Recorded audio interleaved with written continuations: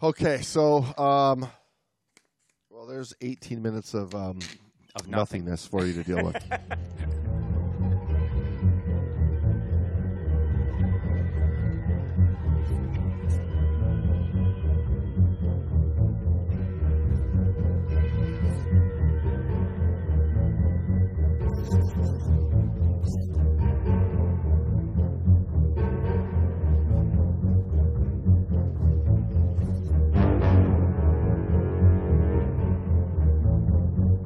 The Great Dive Podcast is hosted by your buddies, James and Brando.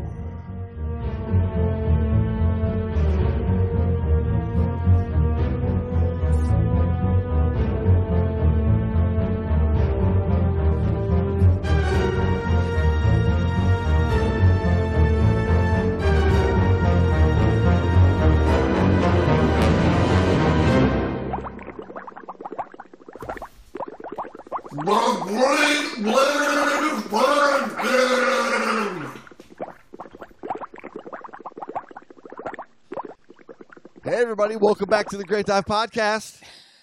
You're here with Big Daddy Brando. Happy Father's Day, Big Daddy Brando. Thanks, brother, man. And same to you.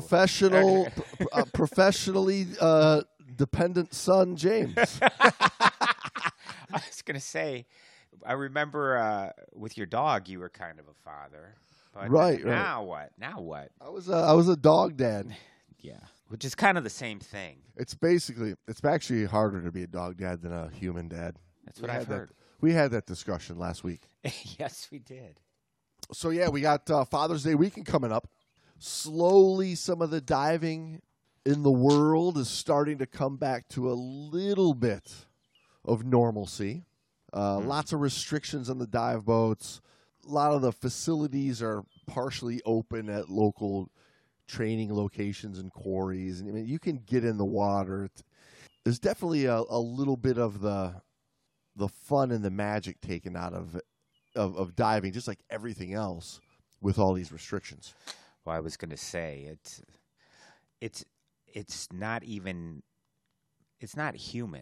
You know, wearing masks is not normal. It's not right. It's not human. Having to stay 6 feet away, having to be conscious of that is ultimately it's ridiculous. But, you know, you do what you got to do. We will obey our masters and do what we're told. But by the same token, I don't think we have to like it. And I don't think we should stop pushing back, going, listen. No, I don't think that we have to like it by any means. No, plus, you know, like I say, I spent the first 40 years of my life not liking what anybody told me to do. Why the hell am I going to start now? There you go. That's the spirit. It is the American way. What happened to the rebellious, revolutionary Americans? That is what we are known for. You can say all the bad things you want about us, but we're not supposed to be pushed around by authority, and we aren't supposed to just blindly believe shit. So I'd like to see a little pushback. I'd like to see us to go back to some semblance of normal, especially on a dive boat. I think if more people in this world got back to questioning authority, right, that's the first step. Oh yeah. It's not that I'm saying you're wrong, but just blindly believing everything that comes out of that tube. That fucking box, man. Yeah. I don't know. I'm like allergic to it. I go into anaphylaxis when I'm around it. Anyway, yeah, I'm the crazy man. Although I think it was Voltaire that said the sane man in an insane world appears insane. Remember that when you're calling me nuts. Right. Oh, well. Okay, well, hey, listen. On the note of Father's Day, let's give a big Father's Day shout-out. Yeah. You want to do that? Hey! You want to give a big Father's Day shout-out? Let's give a shout-out. It's, in the spirit of Father's Day and diving. Do we have a deserving father diver out there? How about Jerry McGee from Oakland, California? Happy Father's Day, Jerry. Shout out to old Jerry. Compliments of of your loving daughter. Your lovely daughter, Jennifer, shouted out to us. Let us know that you are a big fan and that you love listening to our show and our stories and experiences and Brando's jokes and rants and talk. They're crazy people. And she said that you've been a diver for the past 30 years, diving Northern California coast. Beautiful out there. Scuba and abalone diving. Boy, we should go out there and get a little abalone and cold beer lunch from Jerry one of these days, Brando. Now you're talking. I love diving. Right on the beach. Monterey. Oh, Beautiful. Yeah, We yeah. could dive Carmel Beach and come up there in Carmel for a nice meal. You know, when I was out there many years ago doing my tech class with the boys, Yeah. we were diving right off of Pebble Beach. Yeah. I've been there. I've dove off there myself. Went out of Monterey, and we found this new dive site. We were on this pinnacle, or the top of this pinnacle was in about 150 feet. But the captain really hadn't been there, because George just wanted to drop us down and beat the hell out of us. Yeah. But anyways, pretty sweet little dive that we did. Yeah. We nicknamed it Motown. Motown. Nice. We put it on the map. Nice. Good apropos nickname for your group of boys there that was doing that course. That's it's beautiful up there. Northern Cal is gorgeous. I was stationed up in Northern Cal for 4 years. 4 wonderful years of Northern California bliss. That coastline's magical. Yeah. It's Incredible. I hate, as much as I love Pacific Coast Highway, I hate driving Pacific Coast Highway because my awareness is always pulled out to the ocean and that amazing, beautiful sight, man. I really want to have the time to just drive that whole coast over the course of a week or two and just hit some great dive sites all along the way. I've been wanting to do that for a dive trip for years. Yeah. You need a Tesla, James. Get a Tesla, put it on autopilot. Oh, there you go. Okay, and I'm just thinking, get your camera. And I'm thinking and a take Great little Dive drive. Podcast limousine we got to show for. Okay, it's probably cheaper than a Tesla. It probably is. But yeah, that I can remember when I was stationed out there. I drove a motorcycle for many years, and so my girlfriend, who's my current wife, came out, and we took that PCH from where were we? We were a little bit. Well, we took it from Tahoe back down over to Frisco, and then down to Big Sur. That's as far as I went south on that trip. Oh yeah. I love Beautiful. that Big Sur area is beautiful country. I mean, that's gorgeous views. It's one of my favorite sights to see is that area. I mean, you on one hand you're in the thick of the woods, and then you got that beautiful cliffing coastline out to that gorgeous ocean. I love that area. I did that drive. I drove it PCH the whole way from Chula Vista all the way up to Frisco years ago. Yeah, it's beautiful. I wasn't diving. I was out there for other stuff, but we drove that coastline. I mean, it was white knuckle. Yeah, well, you look down and there's rocky ocean waves, waves crashing on the cliffs. Yeah, or those bridges, those arched span bridges that are all over the place there. Those are incredible. But yeah, the thing I remember the most and the thing I like the most, besides the fish tacos going down PCH. Thank you. Yeah, shout out fish tacos. Yeah, but the aura, the atmosphere, the hippie vibe when you go into the different local haunts, the local pubs, local shops. There's that hippie vibe that is there's a bunch of awesome. cool communities all along the way. Yeah, that's what I liked about Big Sur, though, and the name, just the name Big Sur. Yeah, it's better than Little Sur.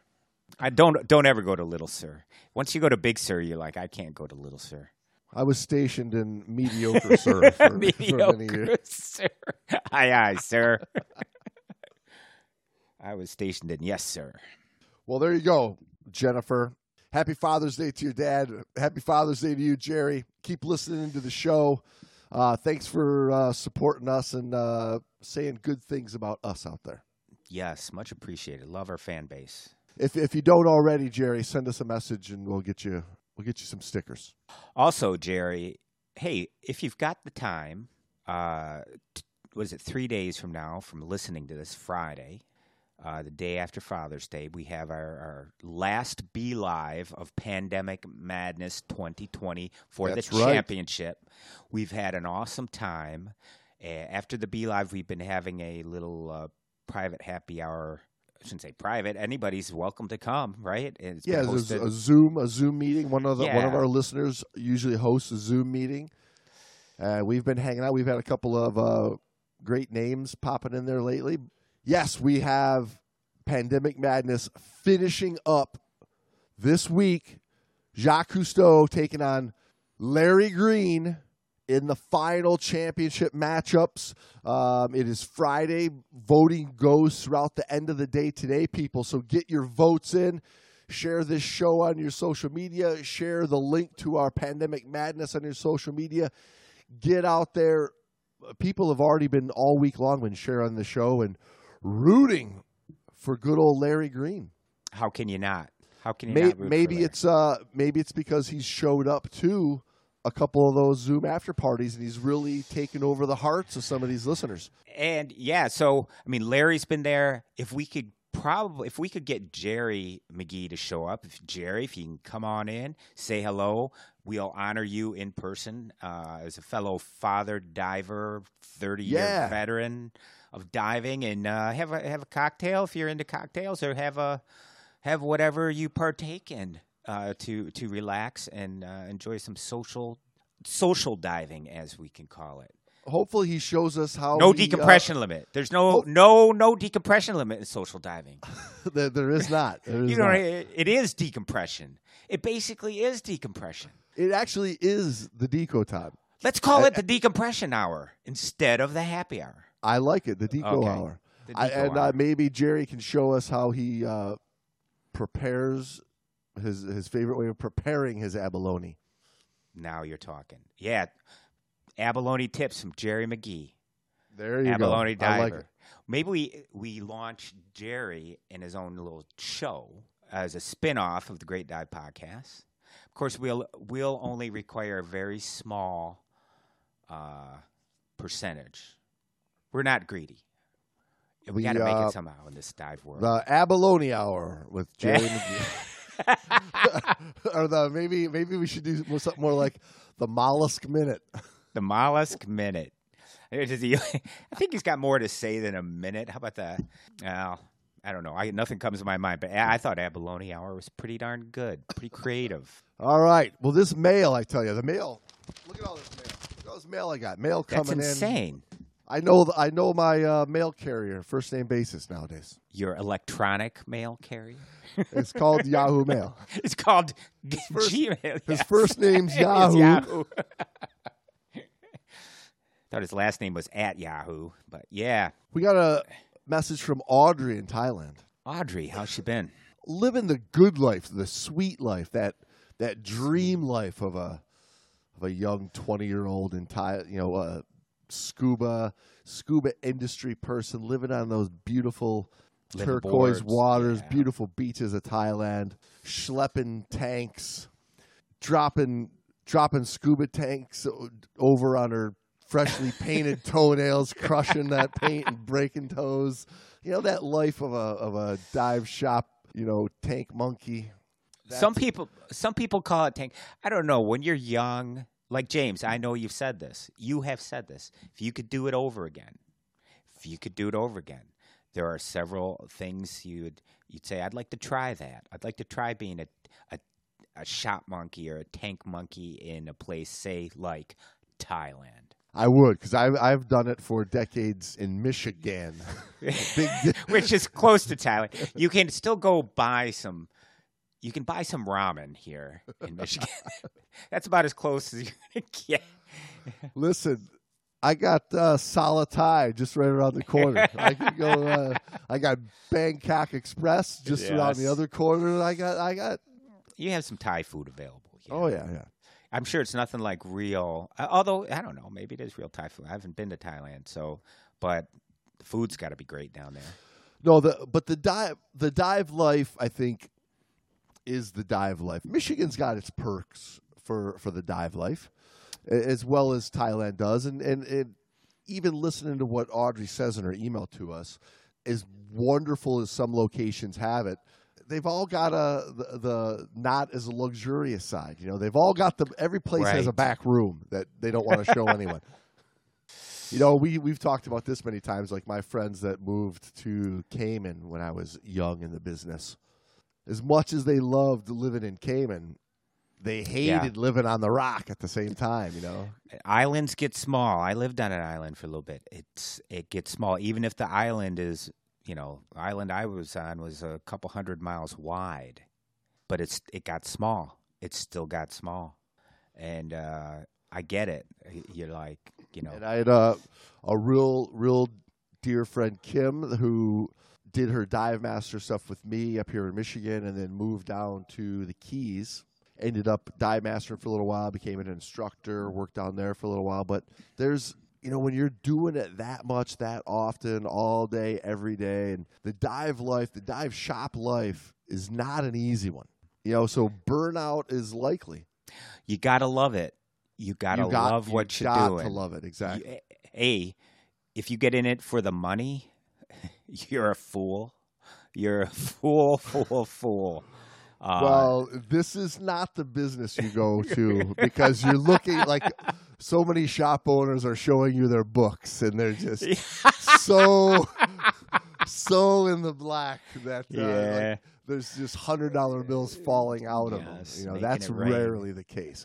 You're doing it because you can't stand the cubicle life. You're doing it because you're flying the middle finger flag to the rest of that working world that wants you to like buy into this piece of slave away for 25 years, and then you get your basic retirement or whatever the game is that they're trying to sell you. And then you die. There's a lot of people that just it's not in for them. So they slave away in the scuba industry for 25 years and walk away with nothing but a sunburn and a broken toe from a tank falling over on top of you numerous times. You're forgetting, though, how you do get paid. How you really are paid in the scuba industry is the experiences. That's what they can't take away. That's what's not taxed. That's what the man has no power over. It's in your head. You got it. They can't have it. Fuck them. That is something that is the priceless part of the scuba life. And that is the whole reason I tell my kids, follow your dreams. Don't fucking buy into the fucking black box TV story of this is what you do and this is how you do it. Follow your dreams. Because look at here we are once again in 2020. I mean, how many times have you heard this in your life? I know I've heard it numerous times in my life of all these people that are getting ready to retire. And then the stock market crumbles. I just lost 60% of my money.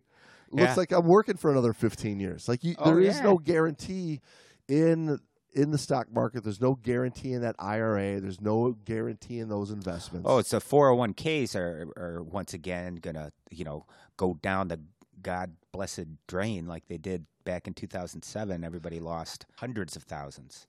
So, and there are no guarantees. When I tell you what, there is a guarantee in, though. That bucket of beers that you get. And listen, as that keeps reducing by 25%, 50%, the smile on your face just gets bigger and bigger. And when that bucket of beer goes down the drain, guess what? It was well consumed. Well, here's another thing to think about, James. So you go to your job.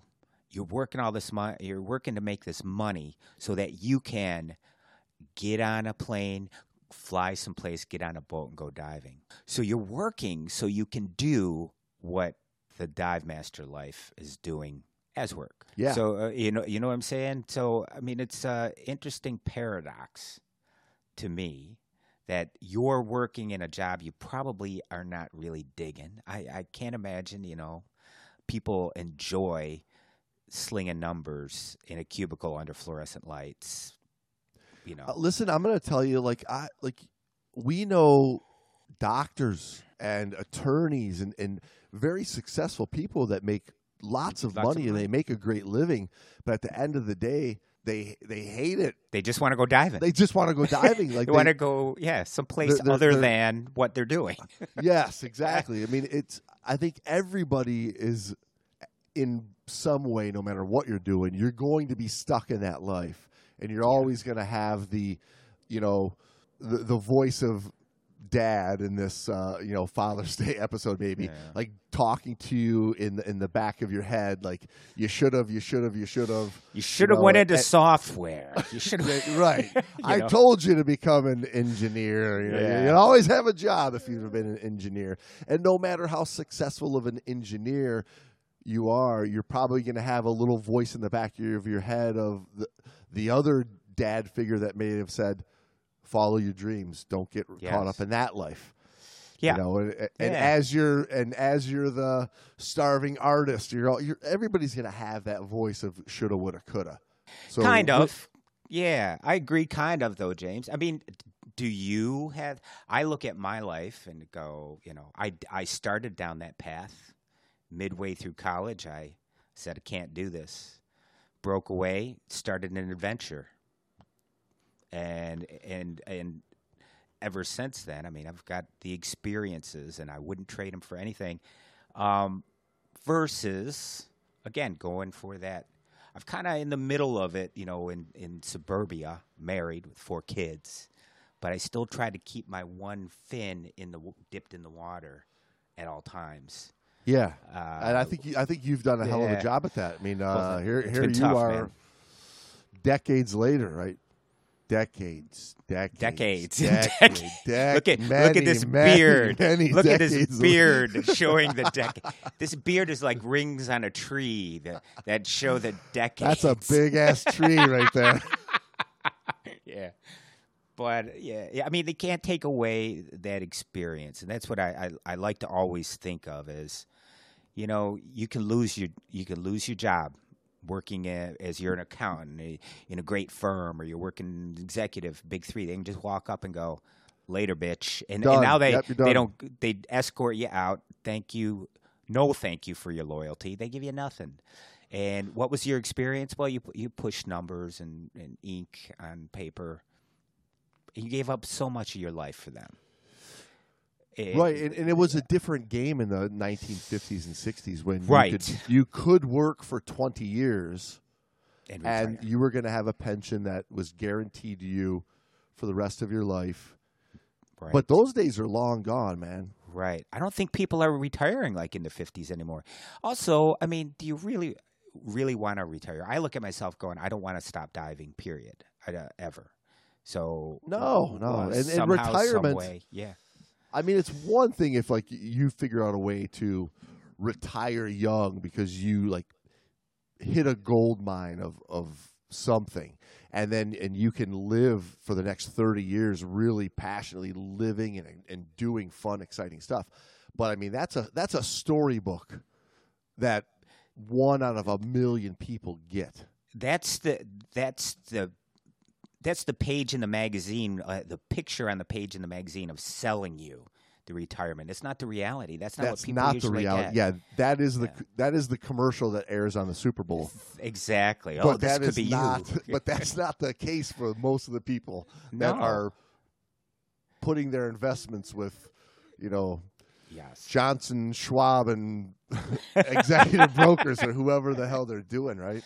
They don't ever show the guy living in the cardboard box that put all of his money in that investment and then things dipped south and he lost everything. Or he gives the best years of his life to the company only to have medical issues when he finally does retire. I'm like, 65, I can finally stop working. Oh, there goes my spleen. There goes, I got to have treatments every 3rd day to stay alive. Yeah. I can't move. And, by the way, I did save some money up, but guess who's going to take it? Uh, the drug company and the hospital will take all the money I was going to leave for my kids. Right. So there's definitely something to be said for. This is a pretty depressing show. This is that's a terrible show. What the hell did you get us into, Audrey? Jesus Christ. Happy Father's Day. Well, no, I'm gonna cheer it up a little bit because I think this goes to show that there's definitely something to be said for living your life in your 20s and 30s and 40s and getting out and doing the exciting stuff that so many people focus on getting the work done and banking the money during their 20s, 30s, and 40s, that they're going to be able to do fun stuff later.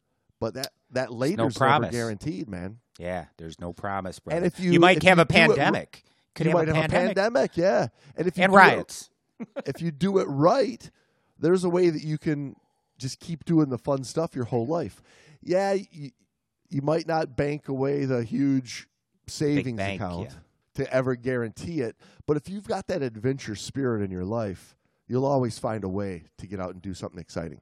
I think that's the key words there. You gotta. It's mental, and you gotta keep the spirit, that adventurous spirit. That's what diving is: exploration, a different world, and then of course there's a social aspect after. That's a huge draw, at least for me it was. So. Well, yeah. I mean, and how many people work their lives away only to want to retire and get out and do something, but they've never built a social network. They've never built a social life. They don't even know how to live a social life. No, they're dead inside.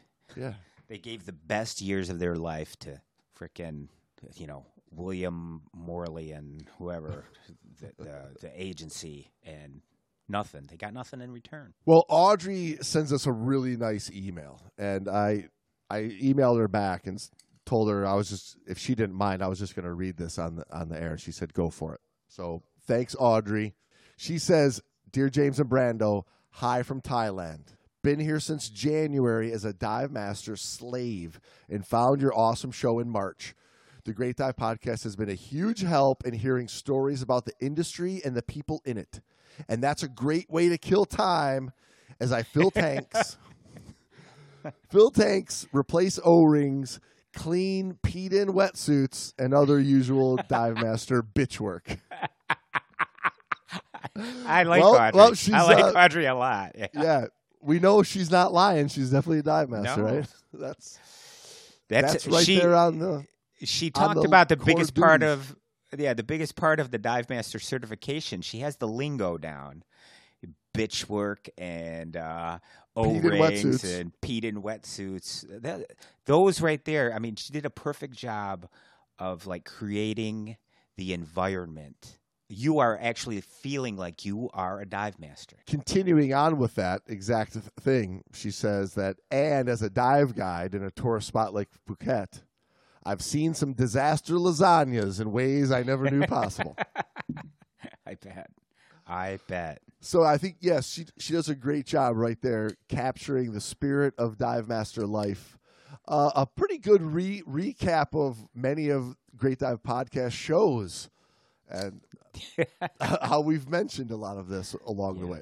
Well, I mean, the thing about our show, too, though, James, is our show is experience. It's based on our 70-ish years of being in this industry, this community, I guess you would say, and all the fun and the craziness. Well, that's the one thing that I do always harken back to loving about our show, is that we're not just the pretty, rosy travel edition Wonderland magazine with the beautiful, perfect cover shot. We also bring up the discussion that's happening out back of the dive shop. We are where the staff is actually hanging out while you're trying to decide what color snorkel you want to buy. Exactly. We're hanging out by listening to the compressor go as we try to scream over it. Exactly. And we're the ugly. What? You got James, who's the good-looking side of the duo here, but I'm the ugly side of scuba diving. I'm bitter about a few things, and I'd like to see some change where James is the better front man of the pretty side of scuba diving. Listen, I'm going to do my best to sell my life and my industry and my community. I was talking about your face compared to my face. In the best light. But listen, I'm also the realist who's going to have a beer with the dive masters out back and talk about the funny stories that you're not allowed to say on the showroom floor. Oh, yeah. Audrey says, I'm writing to you because I listened to your episodes about finding the best instructor. And I was wondering if you'd revisit that, but with an angle for dive pros who are looking to climb up the ranks. For example, she says, some questions floating in my mind. All right, I'm a dive master. What's next? On paper, it says the next certification is instructor. Well, what makes the perfect dive instructor for a dive master? Well, I've got a lot of things going on in my head with that question, but I mean, to become a better dive master or to become a better diver? Two different things, right? And both of them warrant work and time and appreciation, no doubt about it. Yeah, but they're two different things. Agreed. Yeah, the thing is, a good dive master should be a good diver. First and foremost. You would hope. Right, exactly. You don't necessarily... Knowing what we've talked about on the show, when you can enter the Dive Master program with 20 dives, that's not always the case. No. And when you can enter the instructor course with 100 dives, all from the exact same shore entry dive site, that's not necessarily the case. Yeah, what do you bring your students when you've got 100 dives? And as a 20 to 50 dive master, what do you bring your students? You don't have experience to be talking about much. Yeah, you may have changed a lot of O-rings. You've filled a lot of tanks. You may have gotten 100% on your, dive master exam. Dive master exams, right? But you're still figuring your own shit out underwater, is the reality. As good as you may be, and you may be at the top of the class, if you're the top of the class, which then still brings us all the rest of them.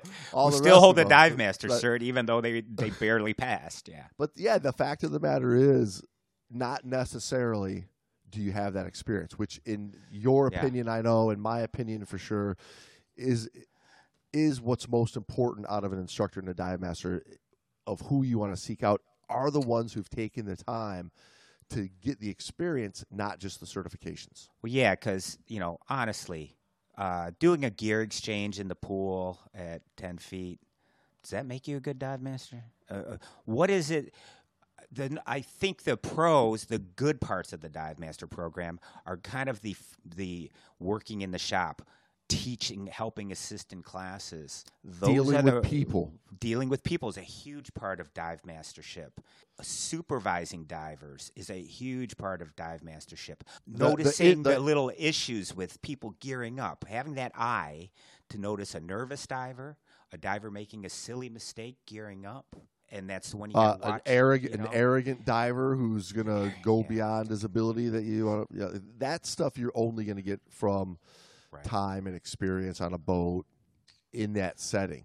And the way we've always ran our dive master programs was the long internship style, for that very reason, because the people that were going to go through the dive master generally were going to also work in our shop at some point. Right. We were never the dive master mill where you could do a dive master class in 7 days or 10 days type of a place. For that very reason, is you can't teach that experience part in 10 days. Yeah, you can have your very minimum number of dives, come down for a week, get your dive master card, go to some location and get a job, and hopefully learn it long term on your own. But you've got that learning curve. Yeah, there's a lot to be taken into account to be a well-qualified dive master. And again, I go back to, you need to be a good diver. And in order to be a good diver, you need to dive in many environments, in my humble opinion. Many environments, and you've got to have the basics down pat. And you got to know what's right. You can't be You know how some people come out of their classes and their instructor to them was God, and they Right. believe it's perfectly it's acceptable and normal to do everything on your knees and to Right. be flapping your arms around and you know I all of just that saw nonsense. Yeah, I just saw God standing on the bottom of the flapping his walk, arms, like yeah, bouncing from yeah. one student to the other, Yes. right? So, yeah, And that's just not it. That's not it. well, that is the byproduct of the last 30, 40 years Exactly. of this minimum standards to become an instructor. Like case in point, I mean that's it, and you still see that ridiculous sight of the instructor walking from student. I should say, like moonwalk, Okay. not Michael Jackson moonwalk. I mean like Neil Armstrong, like Right. moonwalking from student to student on the bottom. Completely vertical in the water with your fins destroying the coral or the bottom. Just goofy stuff like that. Now, so like you say, James, the past 30 years has produced this standard that we see. It's almost, to me, it's the norm to see an instructor who's just a mess, who's just vertical, kneeling, poor buoyancy control, uses their arms all over the place. All of these things that, to me, signify you are not in control of yourself. No, but you know what they do probably have is they probably have a perfectly slow and exaggerated demonstration quality of a mass clear. mass clear while they're negatively buoyant on the bottom of the pool. Exactly. And that's, you know, it's missing the whole point of what a good diver is and how we would like to see the entire diving community grow over the next 20 to 30 years. It's going to start with changing the behavior of instructors so that being another rock on the bottom is out of your lexicon. I agreed. And, you know, in our experience, we couldn't get the training to become a good diver in the recreational diving world because it's not there. We had to go to cave diving and tech divers. And people think, oh, you want everybody to be a tech diver. And that's not the case.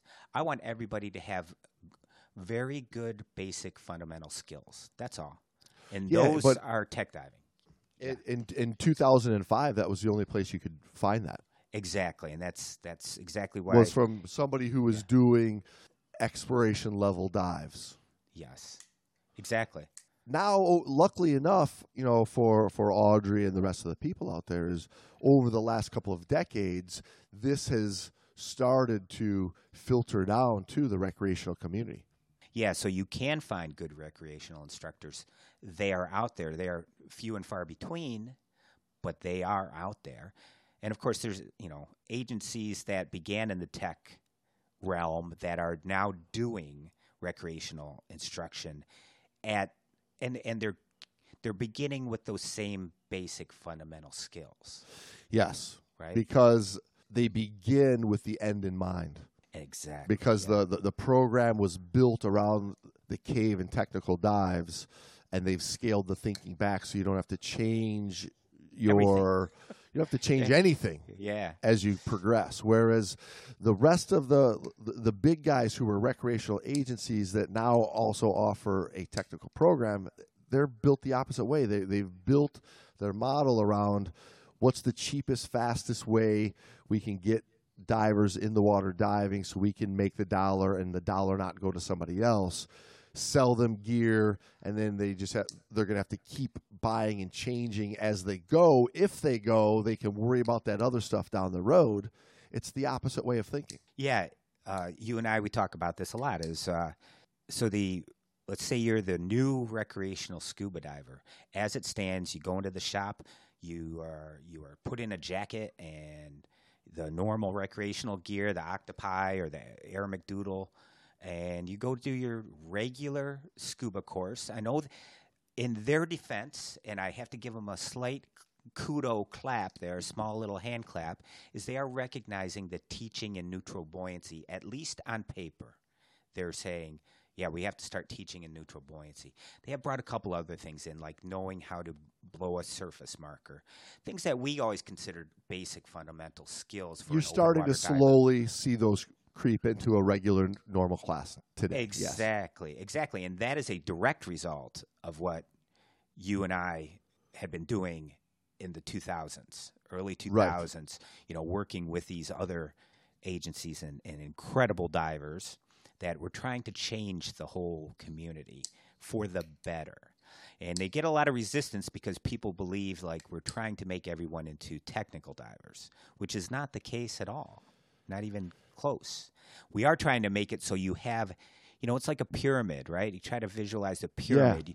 Your skills, your diving skill that you can draw from to dive. Your very base is your broadest, your broadest piece of the pyramid, and it has to be super solid. So those are all your fundamental, your buoyancy control, your propulsion techniques, your balance, your trim, your skills, as far as emergency air sharing and all that. All of those are your basic fundamental skills. And all of tech diving is those on steroids, but all recreational diving is those. So what we talk about is that you have that broad base, and that's what you build upon as you progress in your diving. Whether you stay with purely recreational or you go into cave or deep tech, mixed gas, whatever, you have to have that broad base because as you progress, now they throw those extra little tidbits on you, like an extra bottle, or you really have to learn some decompression.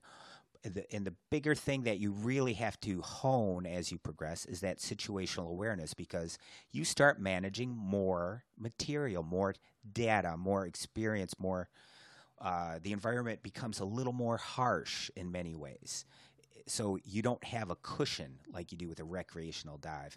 And a lot of times you can get that, some divers can pull off a superficial, they have it only superficially, the basic skill. They don't have it in depth. They don't have a real grasp of it. And it comes out. It's like playing pinball. Pinball wizard? Pinball wizard. It's easy when you got the one ball. Yes. But when you hit that target and it's multi-ball time, yes, and it spits out 5 balls zipping at you, right? That's more and more and more data coming in. And six flippers going. Man. Yeah, Bam, exactly. Whack, whack. It's chaos. And, and when you could have just scored 1,000,000 points, instead you got overwhelmed and all balls went right down the gutter. Exactly. I mean, it reminds me of I knew this guy who played guitar. Yeah. He'd plug in his Fender Stratocaster into that amp, get that thing cranked up. He could play like Van Halen's Eruption. Like he played like Eddie Van Halen, man. It was wild. Like just feedback and all over the place. You know when he clapped in and he plays Eddie Van Halen? Well, does it sound anything like Eruption? Well, that's my point. Like you give him an acoustic guitar, and just like play a clean, pretty simple song. Nothing. Yeah, and I think a real pro would look at him and see that right away. Correct. He's not an artist. Right, he's but when he goes from dive bar to dive bar to dive bar, right? And it's the first time anybody's seen him play Eruption, he looks like a superstar. Exactly. But, yeah, you sit down with a real professional, and you're a monkey. You're a monkey. Sorry, I'm a little more brutal than James, but that comes from being around monkeys a lot. When you're around the monkeys, and you just got to call a monkey sometimes. And there's nothing wrong with being a monkey. I think the thing that I don't like about the monkeys is if they're a monkey, but they're trying to be, a human. They're trying to be the higher up on the evolutionary scale. But they're actually trying a monkey. Well, they're not that they're trying to be that they're trying to give the impression. Yes, that they actually walk on 2 legs and can do a math problem or whatever. They're not. They're still a monkey. They may have put on a good show. They may have got this one little facade to go, and that's what we see a lot too. Though I mean, they don't have the fundamental base down solid, and it comes out when something is thrown in their mix. Yeah, when things go wrong, and that's Yes. where the experience comes from. Audrey says, they better not make me fill tanks for 5 hours a day after she's an instructor. I'm sorry to tell you, Audrey. Actually, you have to get your own. The old adage, once a dive master, always a dive master, baby. It's that doesn't go away. Audrey, get your own dive jester. Get your own dive jester, and shit rolls downhill. Just remember Correct. that. Yes. One of the first things you do as an instructor is make somebody a dive master. That way you got somebody to throw all your ugly jobs that you don't want to do down to. And for all the dive masters that are new right now that are like, oh, I'm a dive master, back off, man. Listen, you're a dive jester. It takes know your time place to earn the master in that. She says, and the course better include lunch, damn it. Yeah. I never got lunch in my IDC. I paid for my own. She says, but what are the key skill sets a dive master should look for in an instructor that a dive master doesn't have yet? As far as skills, I wouldn't say skill sets. I would say qualities and characteristics of a dive instructor. In reality, especially like through like the major agencies that somebody's going to want to get so that they can be marketable as a dive master or as an instructor, the skills that you need to know, you're going to have learned in your dive master program. They're probably not going to teach you any skills as far as diving skills go in your instructor course. You're learning their sales philosophy. You're learning their educational philosophy. You're learning how to market. Yeah, you're learning how to market their classes, how to teach their classes, how to set up continuing education in your foundational classes. That's what you're learning when you become an instructor. You're really not learning to become a better diver. No. That is what you're supposed to be developing in your dive master time, is to see that stuff in your free time as a diver. You're supposed to be getting the experience in the water. You're supposed to be taking your classes that are going to grow you into the diver that you want to be, because you want the experience in deep water, or you want the experience in wreck diving, or you want the experience with, marine life names and scientific names and all, and that specialty of personality that's going to make you more marketable. They're not going to give you any of that in your instructor course. No, they will tell you where to look up standards and procedures in your instructor manual. That's a huge part of. I mean, if you're good at that, you'll do great in your instructor course, because it's like boom, boom, boom, and then putting on your presentations.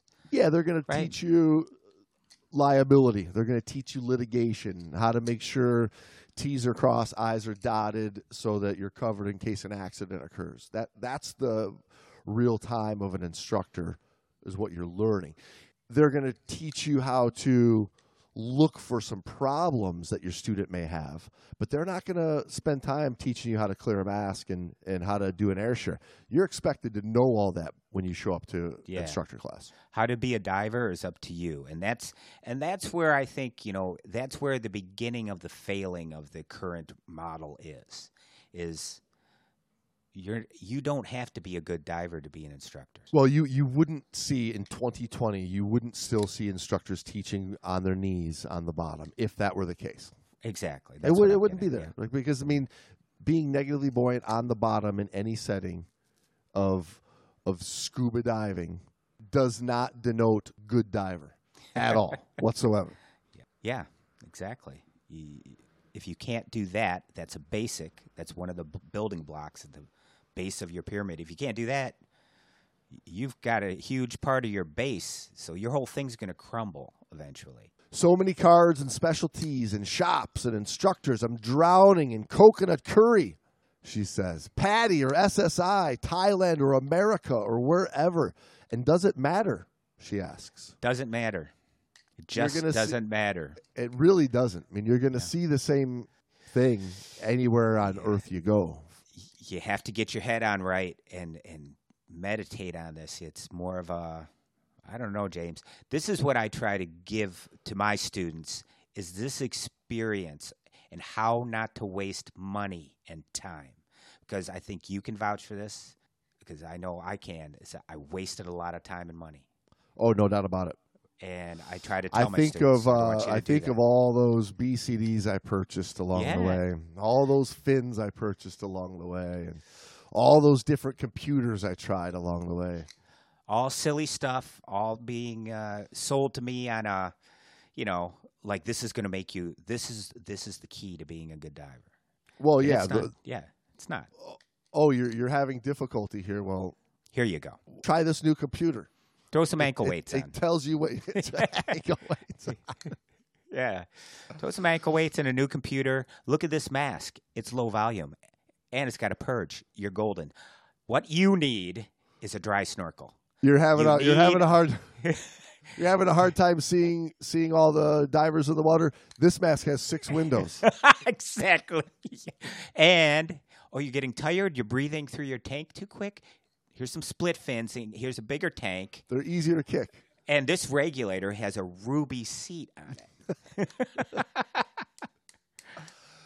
Because James and Brando told me it's about the instructor and not the location and price. What questions should I ask my instructor candidates to help weed out all that other crap? Plus, I mean, they got to have the look, she says. So Rule should 6. my instructor be the James Bond former commercial diver who welded oil rigs until he could retire young and open a small shop in paradise? Or should it be the one who's lived on Koh Tao for 30 years as the dude meets Dundee dive instructor? Well, And I would say both of those are pretty admirable qualities either way. if you could meld them together. But, I mean, there's not just one or the other. I mean, to have a serious answer to that question, because those are great great descriptions. I love it. They both have admirable qualities, both experience. Let's take those two models, and let's take what I would take out of them as a positive attribute to have as an instructor. Let's do that. Yeah. So go ahead, James. Read the first one. We got the James Bondy commercial diver, oil rig welding, retired and opened up a little shop guy. Okay, so I'm looking at like James Bondy. What are the attributes of James Bond that make him a good diver? He's cool, calm. He's adventurous. He's adventurous, right? He's daring. He's strong. He's confident in the water. He's able. Big one. He's able in the water.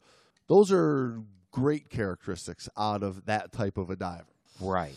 Now he might be rough around the edges. Right. That's the other side. Is you don't. He might. He might not be safety conscious. Well, this is exactly where I think a lot of the industry was looking at. A lot of the just got out of the Navy. I'm going to open up a dive shop. Yeah. When we look at the episode we did about Cronin, this was Cronin's enemy right here, right? Yeah. Like he was, Cronin was saying, when they started Patty, who the hell wants, to be this, macho diver? These people just want to go down, look at some fish. Why are we doing this 12-week class? You got to do 100 push-ups with your tanks on. It's stupid. And then that mentality, I think, went so far the other way over the course of the next 50 years. Right. That it got bastardized to a whole different way that was, I would say, just as bad as like I'd say worse. Wanting to make everybody a military diver. I'd say worse. Right. I would say worse because it allows more people to do more damage to themselves and the environment. So you got the rough and rugged diver versus the dude meets the Dundee, living the dive shop life guy. There's credible experience with this guy as well, though, right? Yeah, he's worked the shop. Yeah, he's worked the shop. He knows customers. He probably works pretty well and can identify good divers and bad divers. That comes from experience. And I guess, James, at the end of the day,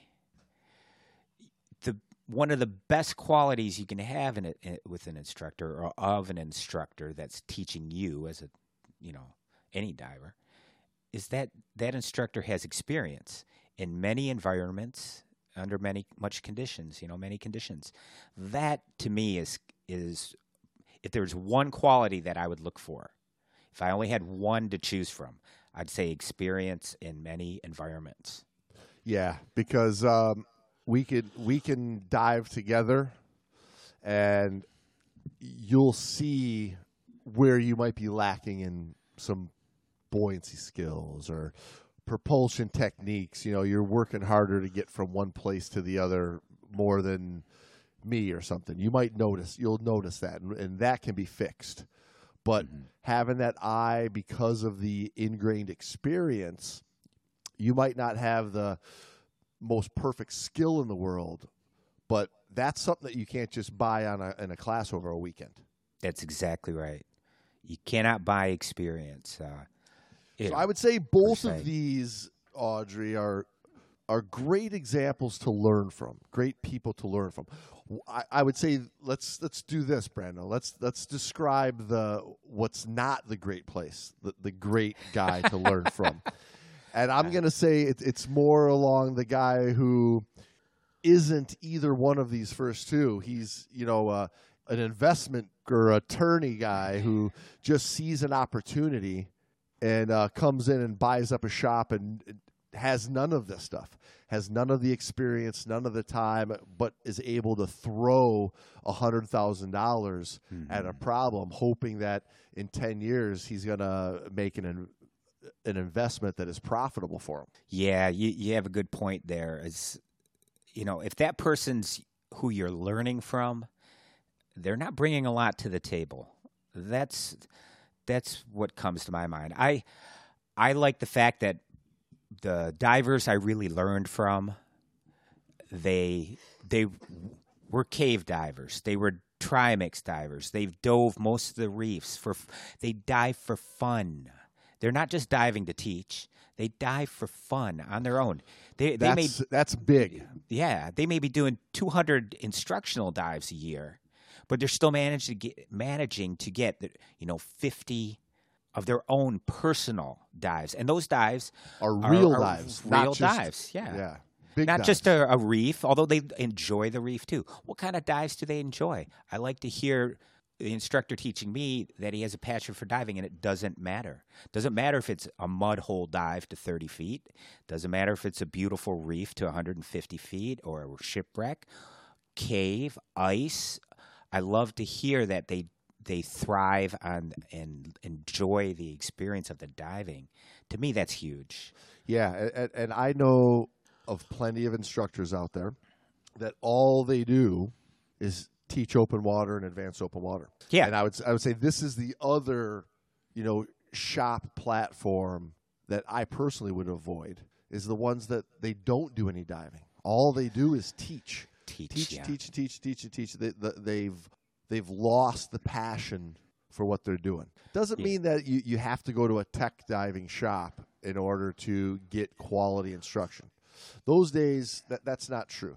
And even back in the old days when, like we were saying earlier, there were plenty of tech shops that were hacks too because they weren't doing it on. They were doing it so much on that rugged, manly, just strength and determination. It didn't have the balance of the cleanliness, the fluidity, the control. Yeah. It was all brawn.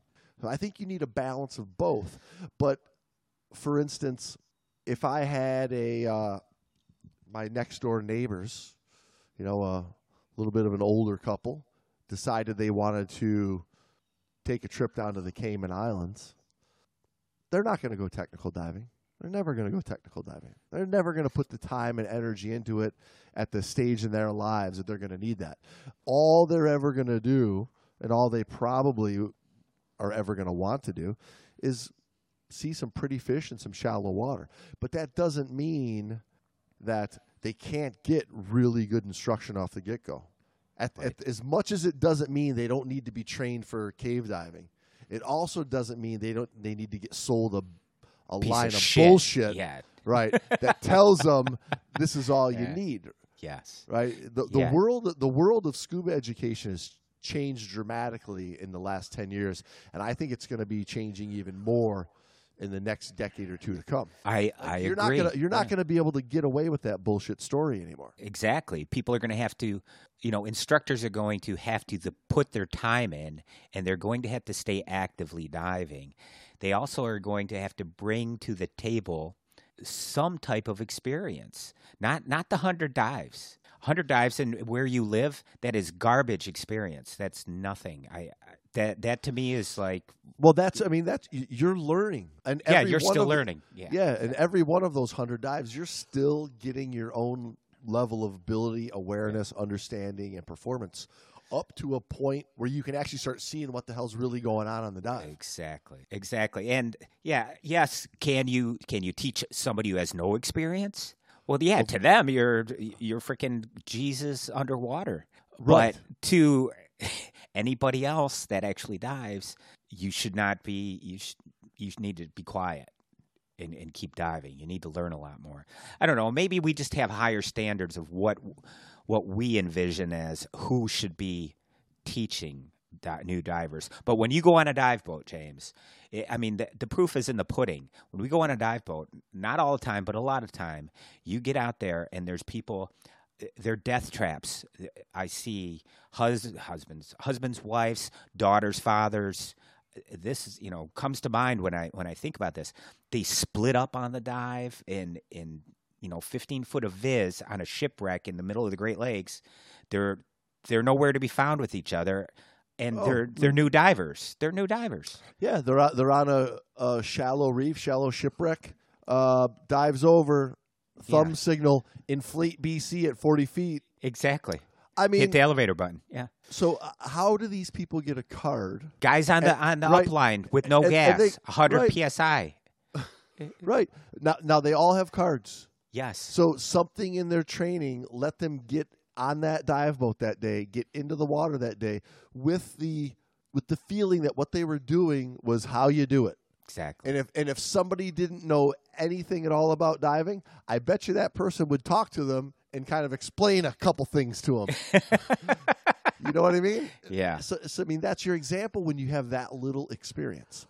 You got a card, but you're missing out on a big part. Right, and that comes from the low bar that we have in the industry for instructors right now. So, not only for the instructor teaching you, Audrey. You want them to have experience in many environments, doing many things. I like that. My instructors dove scooters a lot. I love that they did all that shit because they knew what I needed to know to move forward, so they could give that to me. Because they are diving at a level way beyond where they're teaching. Mm-hmm. That's what you don't see hardly any of in the majority of the sport scuba instructor world out there. Is you have a person who's an open water diver and they're teaching open water divers. Yeah. Right. They themselves don't go below 60 feet, yet they're going to teach you how to dive to 130. Exactly. That's what's out there. It's out there in again, not as much as it used to be, but it's still pretty heavy. Lastly, she says, the guy who's been pushy about signing me up ASAP because spaces are limited and he's starting soon and here's a great price, plus you'll get a T-shirt. Walk away. Red flag or not, she says. You turn about face and run the other way. She says, are there any red flags when it comes to deciding between instructors? Now, I get what you're saying, red flag, turn away, run away. In these times, maybe the guy just needs to, eat, and he's doing all he can to hustle up a student. Often the case, and in the past, I would say, definitely that's generally a red flag that it's somebody that's just looking for the repeat money. It's the quick class. Hey, we're going to get you in and out. In 3 days, you'll be an instructor, and you can, like all the rest of the instructors that have went through my program, live the sweet life, live the dream, making all kinds of money on these dive boats. Yeah. Right. That story, I would have to say generally, yes, it's the red flag. Yeah, you too can be pitching the hard sell to new upcoming instructors. Yeah, the hard sell to me in everything in life. If I'm getting the hard sell, I'm going the other way. There's a reason for the hard sell. Yeah, I'm always the same way too. Yeah, the product should sell itself. Okay, if it's not selling itself, if you need the hard sell, something's not working right. That's how I've basically operated. That's how I've Listen, picked my instructor. in my younger days, I know exactly what you mean. In my younger days, I might have been more gullible to fall for the hard sell. Oh yeah, I was. I learned the hard way. Exactly. Yeah. We've learned the hard way. Nowadays, I would say you're going to know it. You're going to feel the right shop.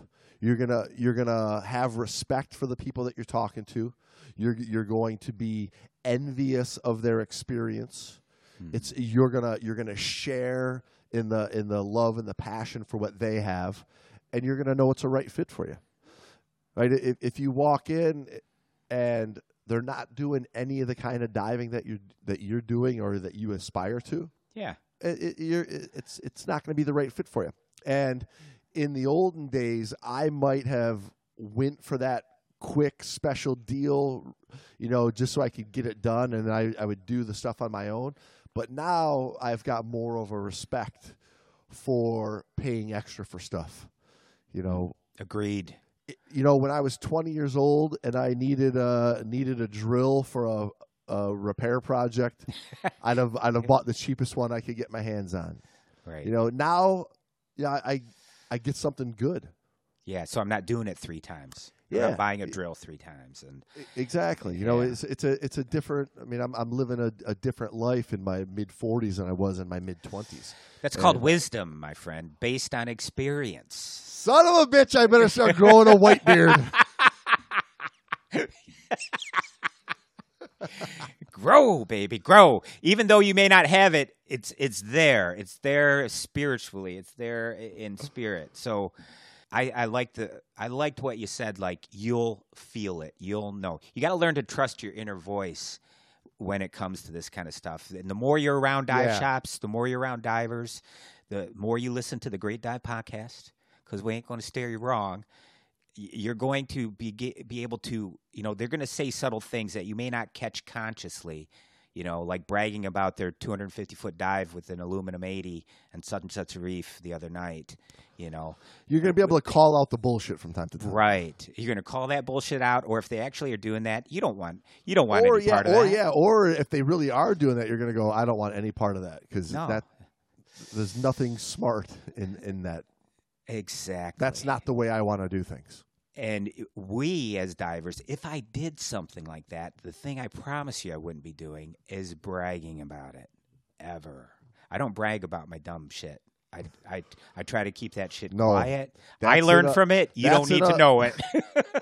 That's a skeleton in the back of my closet, locked away in a box with an old key that looks like it was carved in a castle. Carved out of an old whalebone by Moby Dick.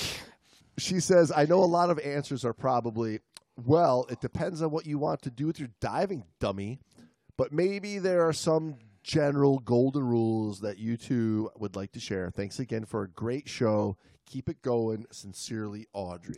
I would never call Audrey a dummy. She's pretty smart for asking this question. And I would agree. Yeah. These are all great questions. I never say dummy. Even my kid, I don't call them dummy. I call them dumbasses. That's a dumbass move. You're king of the dumbass country. You're president of dumbasses of the United States of America. But I would never call him a dummy. Well, thanks, dumbass Audrey. We appreciate that. And I don't know Audrey well enough to use the DA word, but yeah, no dummy for sure. No, these aren't great questions. These aren't dumb. Yeah, it's like the old adage: there's no dumb questions, only dumb people. Exactly. Thank you. I begin class with, you know that old saying, there are no dumb questions? There are. No, there are no dumb questions, only dumb asses. Don't be one. Don't be a dumbass. Yes. That's what we tell our boy when he goes off to college every term, He's finishing up his senior year. We're like, I want you to have fun. Do good in school. Don't be a dumbass. Don't be a dumbass. Don't do dumb things. So. No, I thought all of these questions are really good. I think these are all very, very common. I wish I would have had the understanding of the big picture like Audrey has going into this when I went through my dive master and instructor training. Oh, yeah. I'm because I made the mistakes that she's asking about. Yeah. And I went to a place that was close and convenient, that had a good price for the instructor course. Yeah. When it comes to the instructor course, though, really, isn't the instructor course just that of all the cards? That's my point is, like, I didn't vet out anything about who was teaching the program. I mean, it could have been anybody, and I would have gotten the same knowledge and the same card. Thank you. That's what I'm getting at. Is out of all of the classes, the instructor course is the one where it's just the card. There are classes you're going after learning something. The instructor course is not it. It is not one of them. You are learning something, but it's more bureaucratic and administrative than it is about diving. It's more how to present their program, their way of diving, than it is about diving. Exactly. Now, and that's I'm not going to throw the agency under the bus here, because I'm going to try to keep it nice and civil. But that's for mainstream large recreational agency. Now, you and I have both taken instructor courses from non-mainstream, non-recreational agencies, and I would say that those courses, I can speak for mine because we had the same instructor, were one of the best courses I've ever taken. Well, not just with that's because he's giving you that extra, golden that he's teaching you how to show somebody how to kill themselves and how to dance them on that line, between life and death, and then bring them back. Yeah, it's a little bit different. At that level of the game, when I guess you're right. Yeah, so you're actually walking away with a lot of extra knowledge, not just with diving instruction, although that's his main point, but just being around divers and diving. Period. So with those courses. So anyway, I don't know if that helps Audrey, unless maybe she says I want to go a different route for my instructor. I think at the end of the day, what she's also asking is. Yeah. She wants to stay there and work and be able to make a living, which means she's going to need to have she's going to need to have the accreditation of the major agency under her belt, no doubt about it. And you and I both do as well. Yeah. Although we taught for primarily for smaller agencies, we were both big agency instructors for a long time, and I still hold all my instructor ratings, because when I finally say, screw it, I'm out of here.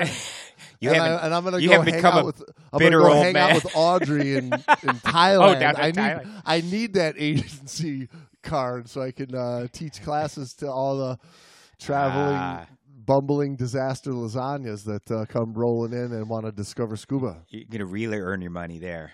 Yeah. Well, hey, Audrey, that was a great question. That was a great email. We really appreciated that one. Thanks for letting us read through it on the air. I hope we answered her question, though. I mean, what to look for? I mean, to sum it up in one word, experience. Experience. There's no substitute for experience. And in different environments. You got to put that caveat, because you can't just have, got 1,000 dives on this reef. That's great. I mean, if you're going to dive that reef, you know it inside and out, but it's not the same as diving in a multitude of places and environments. And a big shout out to Jennifer, and happy Father's Day to Jerry. Thanks for sending us that email as well. Tune in Monday, Jerry. Tune in. Tune in to Pandemic Madness Monday. Everybody get out there and vote. This is it. We're down to the last 2 names. We started with 64. We're down to the last 2. Get in there and vote. Tune in to our Facebook Live Monday night. You can see our smiling faces, cracking jokes, having a good time, recapping Pandemic Madness 2020. It's finally come to an end, and hopefully that means this world gets back to normal very, very soon. Because it's all been hanging on the Pandemic Madness. But just to also add in there, if you're not aware, we have a Facebook page that will have our scheduled Be Live Pandemic Madness 2020 on it. But if you are not familiar, we are at 7:10 p.m. Eastern Time. So in California, for Jerry, that's going to be 4:10 p.m. Good point. Okay? So I just want him to know that, don't wait till the evening. If you're going to tune in, call in sick, whatever you got to do. Take the day off. Go take abalone diving in the morning. Then start day drinking and join us. All right, everybody. That was fantastic. Great choice today, James. Excellent. Thank you, Audrey, Thank you, Audrey, for supplying us a topic. And our usual frenzied search for a topic, we had one just land on our laps. There we go. And now, usually I would ask Brando to sign my logbook, but today No. I'm going to ask Audrey to. Audrey, will you sign my logbook? James. I can listen. Just like I told her to, she'll know it. She'll feel it when she's in the right shop. I can feel she's signing my logbook right now. I know she is. I'm gonna sign Audrey's. I'm gonna say, Audrey, you're not a dumbass. Keep up the great work. It was great to hear from you. Thank you. Awesome. All right, everybody. Thank you very much. We'll see you next week. Safe diving, folks.